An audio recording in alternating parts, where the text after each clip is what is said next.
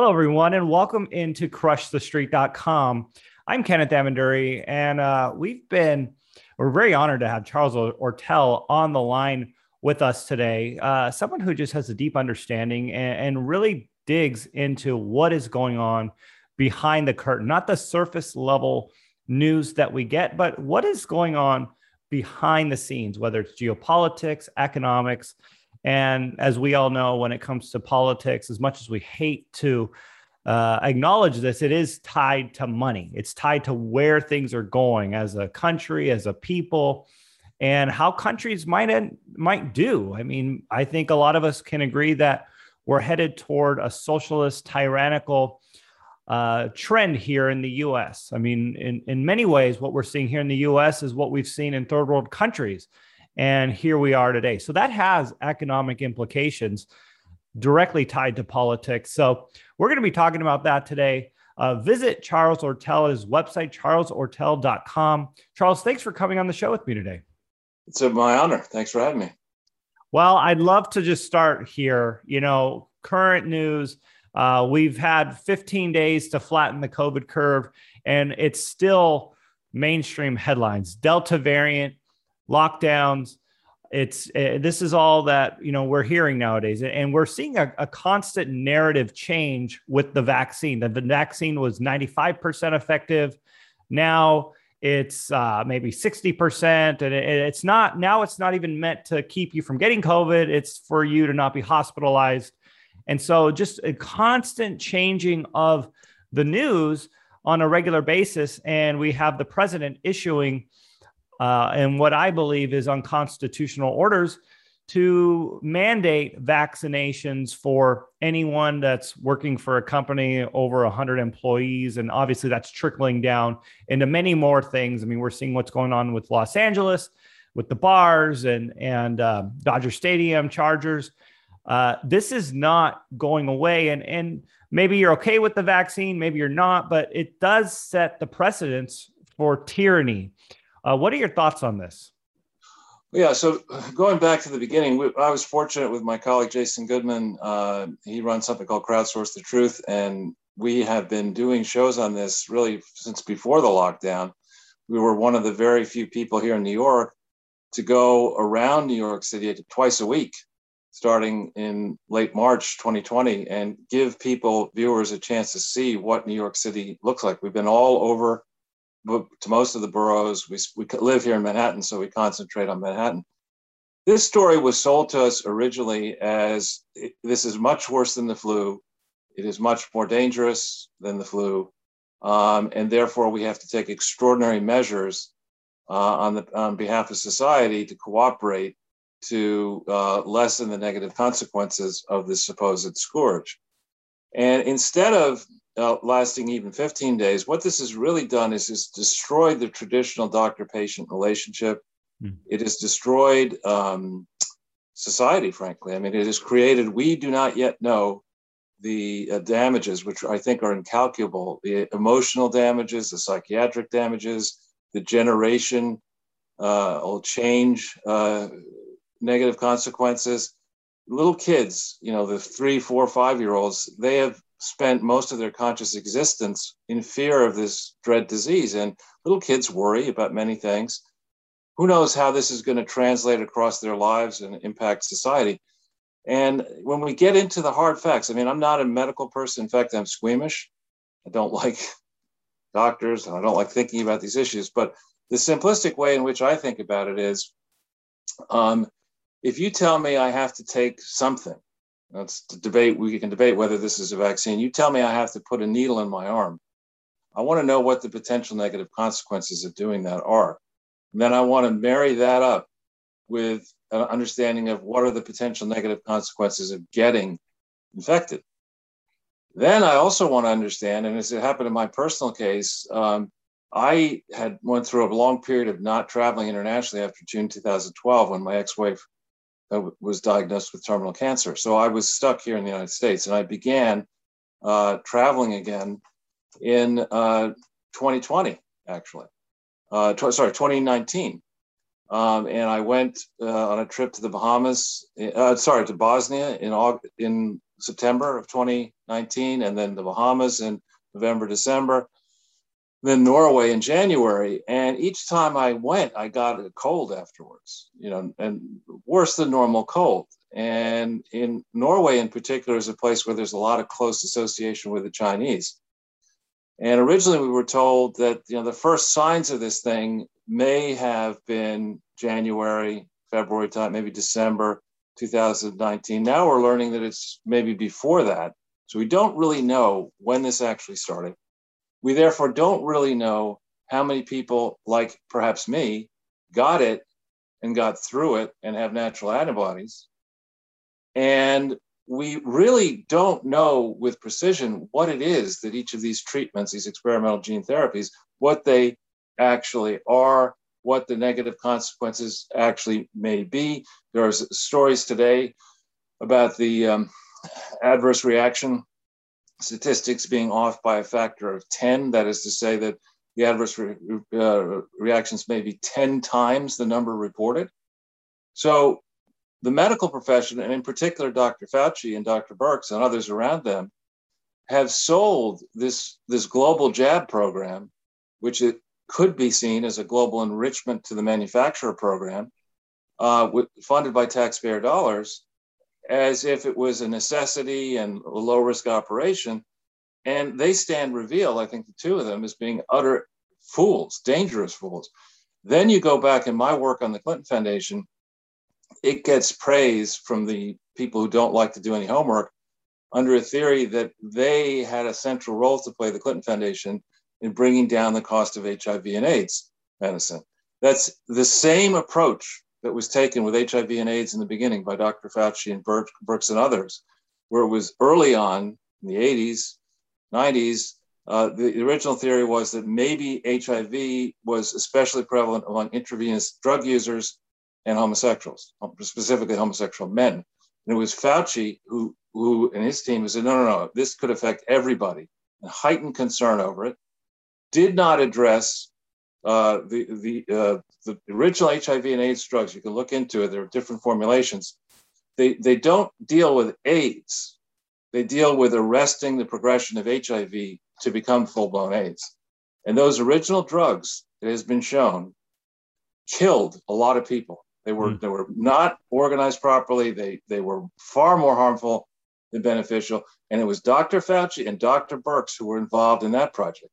So, and moreover, it was Tedros at the World Health Organization who experimented with the Clinton Foundation in Ethiopia, specifically channeling adulterated drugs. He may not have known they were adulterated at the time, into Ethiopia beginning in August of 2004. These drugs likely came from an Indian drug manufacturing company called Ranbaxy that took them a long time to get them disciplined, but was severely disciplined in 2013 by our government and is in a mess of trouble ever since. So this exercise, to me, I really think back in the day when doctors were not necessarily profit-seeking people, the Hippocratic Oath was first do no harm. Very comfortable going to somebody who doesn't have a profit motive, sharing that with that person, my medical history, and then consulting with that person and others to figure out, should I take this thing seriously or not? This particular affliction, what's the best treatment? What alternative treatments might there be? I don't care, frankly, what you or any other member of the audience thinks about what I should do with my own personal health. It's none of your business. It's up to me to figure out, weigh up the risks and benefits.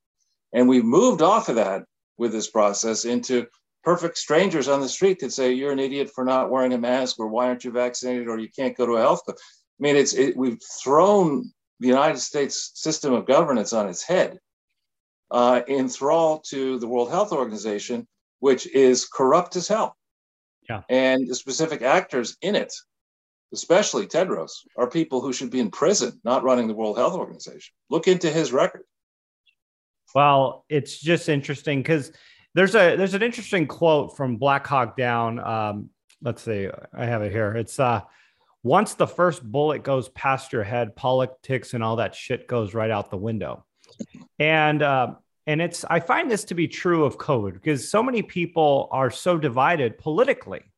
And there are people that I know, and I'm sure you do too, that got COVID and got it bad and were in the hospital and died from this virus. Now, it's hard because they're able to use this narrative of people dying and getting sick and to take away our freedoms. But at the same time, there's nuances to this. There's treatment to treat COVID. There's cures on the treatment side that are not being acknowledged. They're not being researched. And it's very unfortunate. I mean, I'm seeing this, a friend of mine who's 33 years old, very healthy, tried to get treated, tried to get, doctors that are having very good success with ivermectin and some of these other drugs.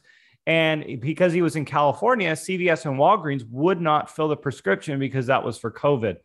And it just blows me away that, yes, okay, so we can't question the vaccine. There's YouTube channels getting shut down.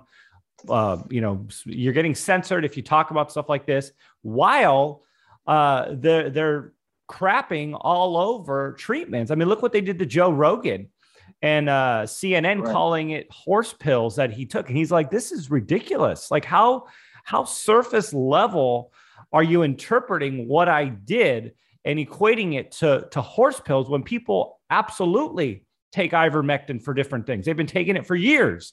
And it's so unfortunate. And we're seeing this. But in the end, when you're in that hospital room and your body got overwhelmed with COVID and you now have pneumonia and your heart it's spiking because it's racing and, you're not even moving, you're not even doing anything. You don't care at that point what the politics are. You just want to get better. But unfortunately, I believe the doctors and the leaders in charge, in many ways, they're killing people. Well, so I'll take a step back and say, in the first instance, what has been rushed through and now is being administered around the world is not a vaccine, technically. It is an experimental gene therapy.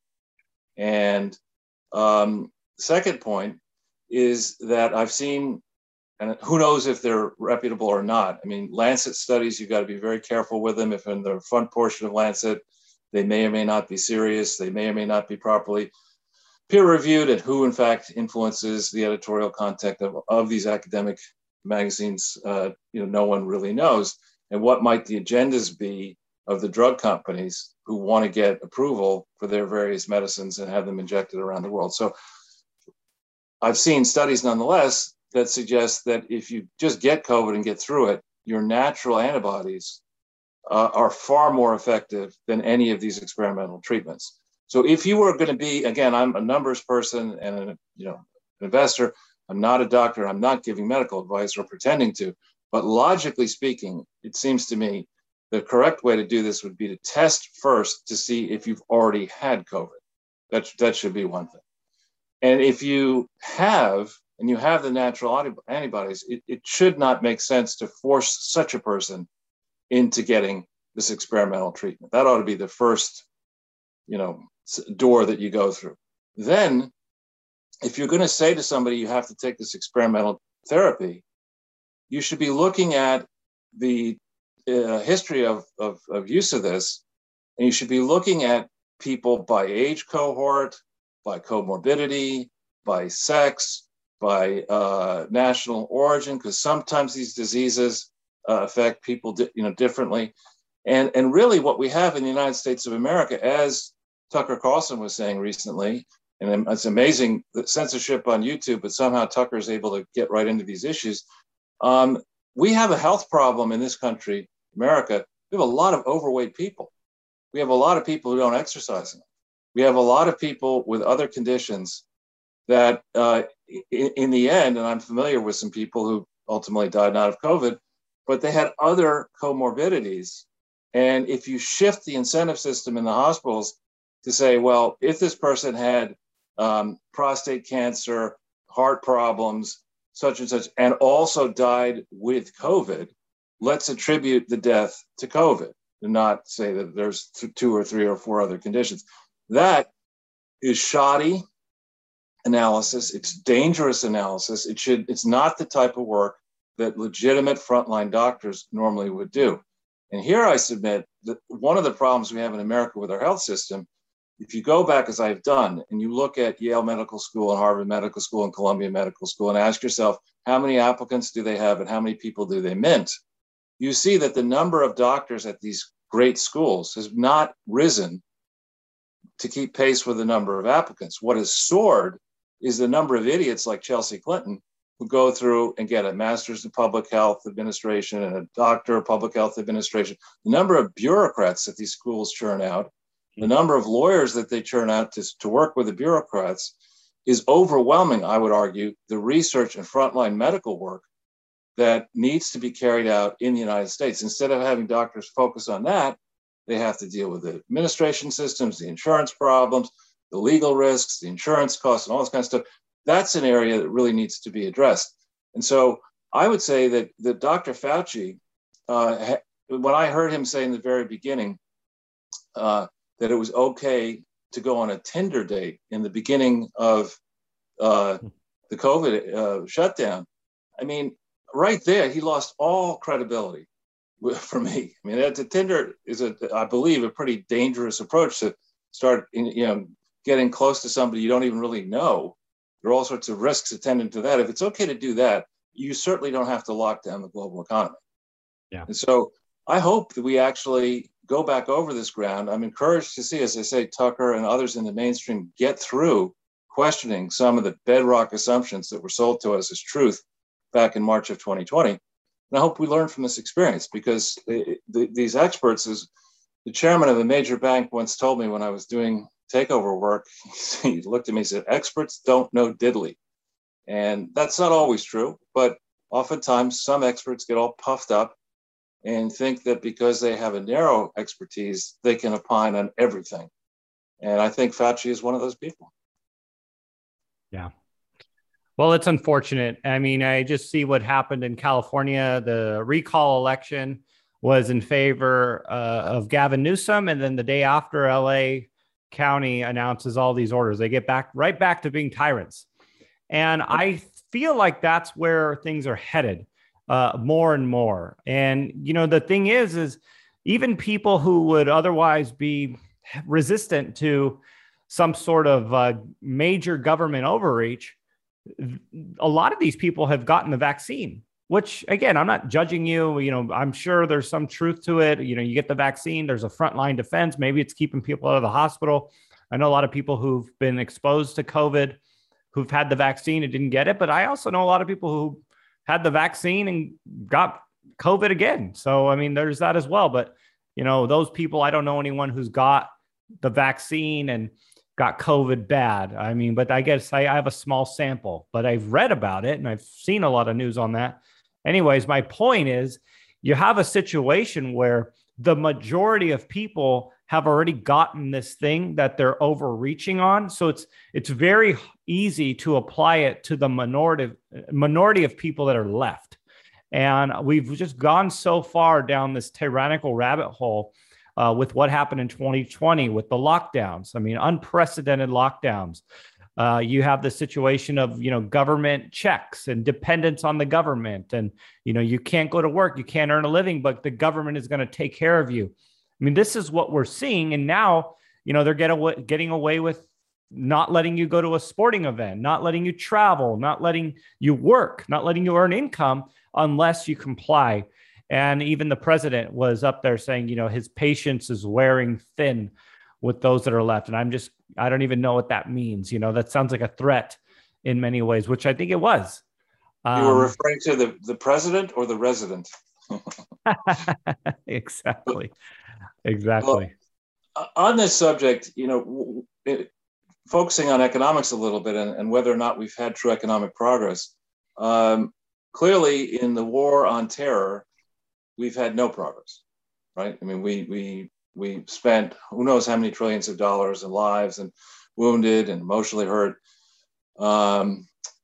since September 11th, 2001, and we're basically persona non grata in Iraq, who's cozied up to Iran, rushing to create nuclear weapons, and of course we won't be going back into Afghanistan anytime soon. So, as far as the war on terror is concerned, I think we have to. It's not that we lost it, but we certainly squandered a tremendous amount of treasure pursuing it the way we pursued it.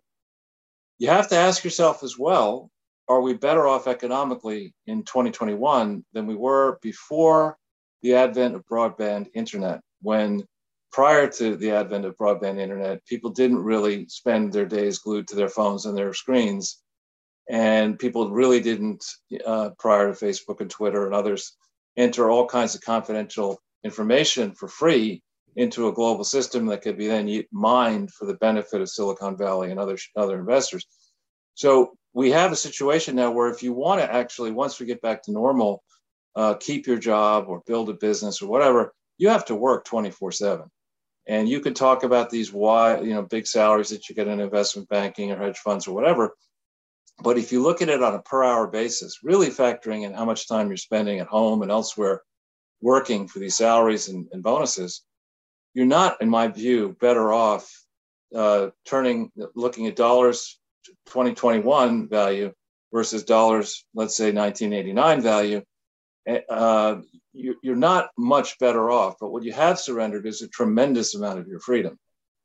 And you've got reduced flexibility. That's before you consider the fact that anybody who works in the private sector is more easily replaced now, either engineered out of the equation or by AI, artificial intelligence, or by cheap labor in other countries. So we have a situation where the, frankly, idiots, the economically illiterate people who run the apparatus at various national and international operations have solved the problem by pressing down interest rates, benchmark interest rates onto the floor, and creating a lot of debt, which instead of being invested productively has been wasted. And so we have a towering pile of debt globally, 300 trillion or more. And you can't look at gross domestic product. That's a very bad number. When you look at its origins, Simon Kuznets in 1934, his letter to the Senate Finance Committee explaining the pluses and minuses of the predecessor gross national product. This is a number that overstates true economic activity. It accords too much. It double counts the contribution of salaries from government workers. And there are other major league flaws in it, which leads it to overestimate how much economic activity there is. I think the simpler way to look at it is to focus on consumption. And that's what the 85% of Americans who don't save any money and are just living off their paychecks or trying to. That's a better measure of the output that plus the value of capital investment year by year, not stock market investment, but putting up factories and buildings and other and things like that, economically useful assets. If you look at the relationship of debt in the United States of America to the sum of consumption and investment, you see a very dangerous position for the US and for the world, which we've been staving off reckoning, creative destruction caused by, you're seeing it now, Evergrande in China, maybe, where people who unwisely and foolishly lent too much money to suspect activities are going to lose their money. Mm. And where that game of musical chairs ends and whether we'll be able to sit down when it does end is a big question. But I don't think we have made substantial economic progress in the post-1989 period, because I think the academics and the thought leaders and the pundits embraced unregulated globalism without thinking through its perils. We now have very long supply chains. We see how that's creating problems with China's shipping issues. We have too much production, essential production, concentrated outside our shores where we can't control it. We don't know the quality of it, really. And what we should have done, instead of what we did do, was to promote the production of goods and services from within the United States. We should have encouraged exports of same. We should certainly not have allowed transfer of essential vital technology to rivals, frankly, enemies, China and elsewhere, so long as those countries were run by the People's Liberation Army, in the case of China, and the Communist Party. We should have just said, look, we don't care about the growth or financing growth into communism in China, in a nation 4 times the size and population as our own. We're just not going to do that. If the Germans want to do that, let them do it. But we're not doing it. And we're certainly not going to let them pretend to be a developing country and not subject to the same rules we're subject to for this long. We're certainly not going to allow their academics, supposedly academics, when in fact they're probably spies, to live inside our universities, and who knows what they do in their free time. We're just not going to do any of that. And instead, Dianne Feinstein employed a spy for a long time. Who knows how many others inside the power elite in the United States are enthralled to China. We don't even need to bring up Joe Biden and Hunter Biden and the Chinese fund and all that stuff. So we're in a moment here where the people who are directing the economy, Joe Biden, who, I should say what's left of Joe Biden, and others, should not be allowed anywhere near an economic decision, whether it's AOC or Bernie Sanders or Elizabeth Warren or Nancy Pelosi, these people who live lives of privilege, protected by their bodyguards, insulated from daily concerns. And what they're doing is they're making a market in the misery of others. They're letting you know that they can make your life miserable and you better pay them off or they're going to punish you even harder. That's no way to run a country. And just as you don't say to somebody who is 25, yeah, you can get in a car and drive it wherever you want with no license and no insurance. Politicians who have such power now to burn money and pile on debt in this country should be forced to prove that they understand basic economics before they have anything to say about these policies. And Joe Biden is the man, I won't go into his long history, but he is the person who supervised the burning of $800 billion in Obama's stimulus. He was the one who got up there with that idiot Jeff Immelt of GE and said, this is different. We have a whole bunch of shovel-ready jobs. So they coaxed the money out under false pretenses. Come the time to talk about what actually happened to the money, and they laugh. They're on tape. You can see it. They're laughing about the fact that, guess there weren't any shovel-ready jobs. That's not funny. And in the real world, in the private sector real world where I live, you don't get away with that. If you burn $800 billion, you never work again. Yeah. And that, I think, there needs to be, I'm not talking about any kind of physical reckoning, but there needs to be a reckoning, a true reckoning at the ballot box. We need to understand what really happened. I'm hearing reports out of California that there are some large hundreds of thousands of votes that disappeared, calling for Newsom's recall mysteriously. I think whether you're a Democrat, progressive, independent, conservative, whatever, you need to have total confidence that your vote really will count, that legal votes will count.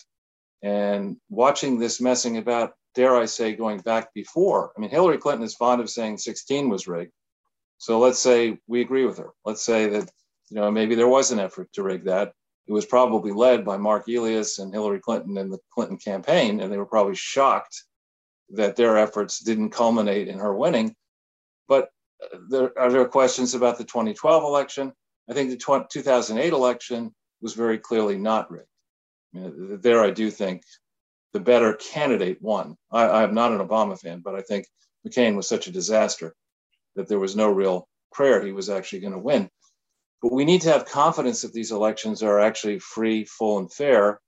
And I certainly don't, based on the evidence that I see. Beyond that, I would hope that in the 22 and 24 elections, that real pressure is put on candidates to explain with specificity what they're going to do to try to fix this great country. Because we're very close to imploding. We've got too much debt. We're woefully mismanaged. We have Mark Milley. I think we have a traitor from what we see so far, as currently serving as chairman of the Joint Chiefs of Staff. And as recently as several hours ago, Joe Biden said that he has complete confidence in Mark Milley. Of course, he also said that Hunter Biden was the smartest person he knew. So what does that say? Yeah. Well, Charles, it's an interesting thing. We live in a situation where the oppressed support the oppressor. And it's more and more to that degree. You got the money printing happening, which seems to be where the most of the control is. And, if you're closest to that spigot, you're the banks. And then, next might be the governments and then rich people. And, and then all of this whole system is strung along with surface level virtue signaling, benefits for workers and benefits for, racism and all of these different things that are so surface level. And then the instant gratification of that benefit to the larger and larger middle class that starts to get dependent on the government. And that's what we're facing. And it's an imploding system. I totally agree with that, because I don't see that reversing. I don't see people deferring their immediate gratification for the greater good of the country that they're more disconnected from. They're more connected to an instant check than, hey, we're going to defer our instant gratification of those checks so we don't have to go into greater debt as a country, so that we can be more prosperous as a whole. And, we can start businesses, our kids will be able to thrive. We're just not set up for that. And we've lost where our growth was founded on, the fertility of that free market capitalistic environment. And we're so far from that. And so I'll let you respond to that. Maybe share some closing thoughts, but yeah, please feel free to respond to that. Yeah, I mean, I think what I've noticed, I started out my life, though I spent time participating in charities, fundamentally focused in the private sector in the US and internationally. In the US, a recent study claims, I don't know if it's right or wrong, that in some recent period, the average net profit margin of an American business is 7.7%.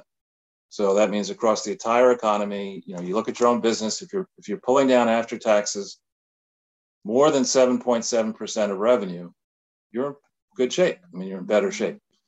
Now, that tells me that the business world is very competitive. I mean, that's, if you think about, you don't have to set up a business, but there are quite a few investments that you could make where you're not working and you're not thinking and you're not taking orders and you're not wasting your time, where you can get 2, 3, 4, 5% return, maybe not after tax, but on these, and depending on your income level, that's a very substantial return without taking the risk of shepherding a collection of people who are tough to manage day to day, 365 days a week, 24 hours a day. That's a thin margin in my view. Now you go over to the global grift business, where like AOC, you say, America needs to spend $93 trillion to arrest climate change. It's an absurd notion, the $93 trillion. She's not AOC, and I won't tell you what it stands for. She's FOS. And that, unfortunately, this global grift game, starting with the HIV/AIDS experiment in 2001 to get the Global Fund put together, this gigantic pot of money. Now we're in another phase of it with COVID in the trillions. You assert you have this gigantic problem that needs immediate flows of money. You get involved with that, with any natural disaster, which are recurring. And we're not going to stop earthquakes. We're not going to stop hurricanes. You can forget about trying to do that. They're going to come. You just have to be prepared and hope that you have vehicles ready to help those who've been damaged. And you also have to start encouraging people who live in hurricane or earthquake prone areas to consider moving. I mean, here we have in New Orleans, yet another disaster following the one in 2005. Maybe you should think twice about living in New Orleans. But anyway, in the global grift game, the first part of it is how much money did the charity or the effort actually raise? And there's not enough control over that because a lot of the money comes in over the internet and is not traceable. So we're not easily traceable. So the first grift is that you don't know the revenues, the total revenues of the business. I believe in certain cases, people may be taking 90% of the money off the top. Vast sums going. If you look at these GoFundMe projects that don't really merit tremendous amounts of money, in my view, get a couple $100,000, $300,000 on GoFundMe when they should get 5 or 10.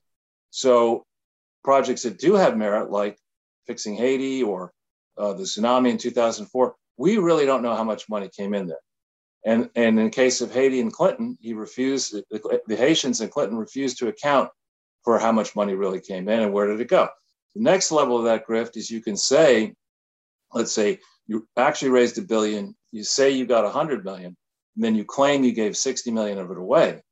But you get some friendly charities to say, donors to say, okay, I just need a report from you saying that I gave you $1 million and I'll give you $100,000 and for doing nothing, and I'll give you another 100,000 for playing along, and I'll steal 800,000 for myself. There are no real checks. The IRS is not set up or willing to do the kind of cross-checking I've done. So I would submit to you that in the charity world, the average return, and there shouldn't be any return, to people around the charity is way in excess of 7.7%. It could be 40%.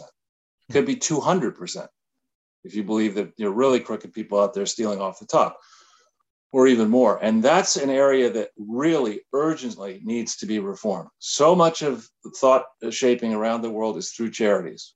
Many of the news organizations are technically charities. The university systems around the world are mostly charities. And instead of educating, allowing our younger people to become actually educated and thoughtful and critical thinkers, instead they're becoming wokeized, and so they're promoting a whole bunch of propaganda, which technically makes these entities not charities lawfully. So that whole sphere, instead of sending boatloads of money to the IRS to attack private sector workers, what we should be doing is looking at charity land aggressively, starting with the Clinton Foundation, the Gates Foundation, other foundations like the Rockefeller Foundation, other foundations that have been shaping and selling this preposterous, unregulated globalism theory for the benefit of the supposed power elite and those who will play along. That's an area where if we address that aggressively, we bring in a lot of money, we change behavior, and we probably come back together as a nation, because in this country, charity land is actually populated without regard to politics. I mean, there are many areas of charity land you find conservatives and progressives working together for the common good. So that's an area I'd like to see reformed aggressively. I think we need to have, before we spend another penny on any international project, we should be thinking how we can help, if we have extra money, the inner cities across this country, Appalachia, economically depressed parts of this country. We should be protecting our borders. We should be promoting productive activities. And we should encourage people to, instead of thinking about global problems, they should be thinking about themselves, their families, their communities, if they want to go further than that, their state, their country, not trying to rush around the world into countries that have very damaged infrastructures or none at all, thinking that you can impose a solution that works in Geneva, Switzerland, on a country like the Democratic Republic of the Congo that has no roads, no electricity, no hospitals to speak of, no doctors, no nurses, no clean water, no sanitation. I mean, it takes a huge investment in a country as big as that one is to hope that you can have a global solution work inside that country. And so we need a radical shift, I think, away from the nonsense that has been promoted out of Washington, D.C. and New York City for so long. Well, there you have it, everyone. Charles Ortel, charlesortel.com. Charles, thanks so much for coming on the show with me today. Powerful interview. I'm looking forward to posting this and just getting some of the reactions. I mean, I think we hit some pretty hard-hitting topics, and your articulation of it was spot on. And I think it's going to connect the dots for a lot of people, because it's confusing to look at this whole thing and try to make sense of it. The guilt, what people should have, the virtue signaling. I mean, this whole thing together, it's very confusing and very manipulative, but we see it happening. So thanks again for coming on the show and sharing your thoughts. Thank you for having me.